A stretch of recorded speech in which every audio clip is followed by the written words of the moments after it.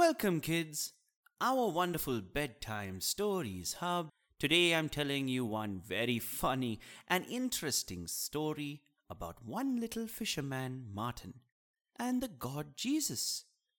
Hey, kids, if you love to listen to bedtime stories, then don't forget to follow our podcast. The story is going to begin, so listen carefully.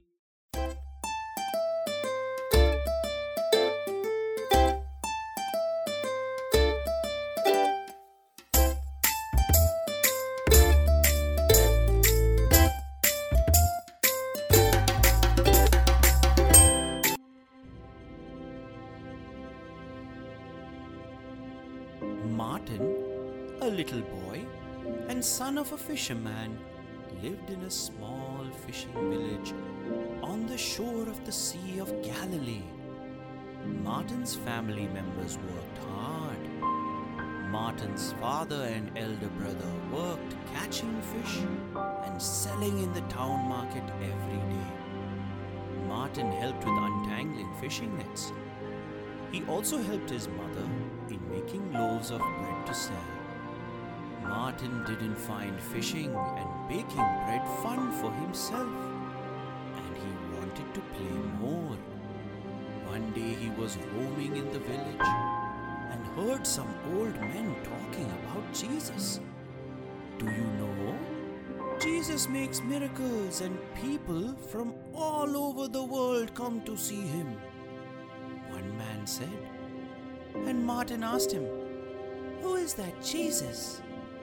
The old Nathaniel answered, "Jesus travels to different regions, talks with people, and performs miracles." Abe said, "Jesus with his disciples has rested a few miles away from shore, and our town people are planning to see them." Martin was excited and ran to his parents and asked if they could see Jesus. But they refused because everyone was busy with too much work. But Martin decided to go anyhow on a solo trip and see Jesus. He packed his bag with some fish and bread to kill his hunger on the journey. The following morning he left for the seashore and walked till afternoon, and finally he reached the place where Jesus with his disciples had rested. Martin was shocked to see thousands of people there and found them encircling one good-looking man. But of course, that was Jesus who started speaking. He taught me to be kind towards others and treat them as you want to be treated. Martin thought, "I think I'm not being a good son to my family." After some time, Martin heard people were hungry because they finished their food. On the road and getting food again from the village would take so long. But Martin had 2 fish and 5 loaves of bread left. He thought it was not enough for all. If Martin shared it with people, there wouldn't be enough food for him on his return journey. He also realized he was selfish and didn't inform his family about coming there. So he decided to be kind and do something for someone. Martin went to Jesus and said, "Jesus, I'm giving this food to you because it's not enough for the crowd. You can decide who needs it more than I do and give it to that person." Jesus said, "That's kind of you, Martin. Don't worry, because God gives enough to those who help others. Help me distribute the foods." Martin was happy and felt honored that Jesus asked for his help. Jesus said a prayer on the food.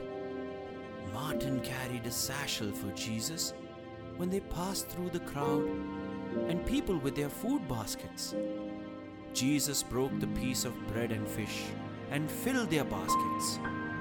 Every time Jesus used the satchel, he took more food and provided bread and fish to everyone. Still, the satchel had more food than before. Martin asked, "How did you provide food to all the people, Jesus?" Jesus answered, "There is no limit of generosity you can find in your heart, Martin."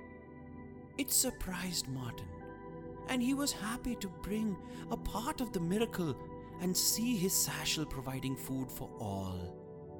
Martin also liked the way miracles touched his heart. After that, he spent too much time doing something he wanted and couldn't realize how it feels great to give to others. Before leaving for his home, Martin thanked Jesus. Jesus also said, "Thank you to you too, Martin, for sharing your kindness with us." Martin reached his home very late and his family was worried for him. But all became happy to see him. Martin apologized for his mistake and told the story of a miracle performed by Jesus. Martin said, "The best part of the miracle was my feeling after sharing it with others. I could never understand how good it is to think about others instead of caring for myself. I knew I was not a good son or brother, but it's my promise to be one, and by now, I'll help you more than before." Finally, the little fisherman's story ends. Thank you, little children, for listening to the story. Hey kids, if you want to listen to more bedtime stories, then don't forget to follow us. We'll come back with an interesting story again very soon. Till then, bye-bye.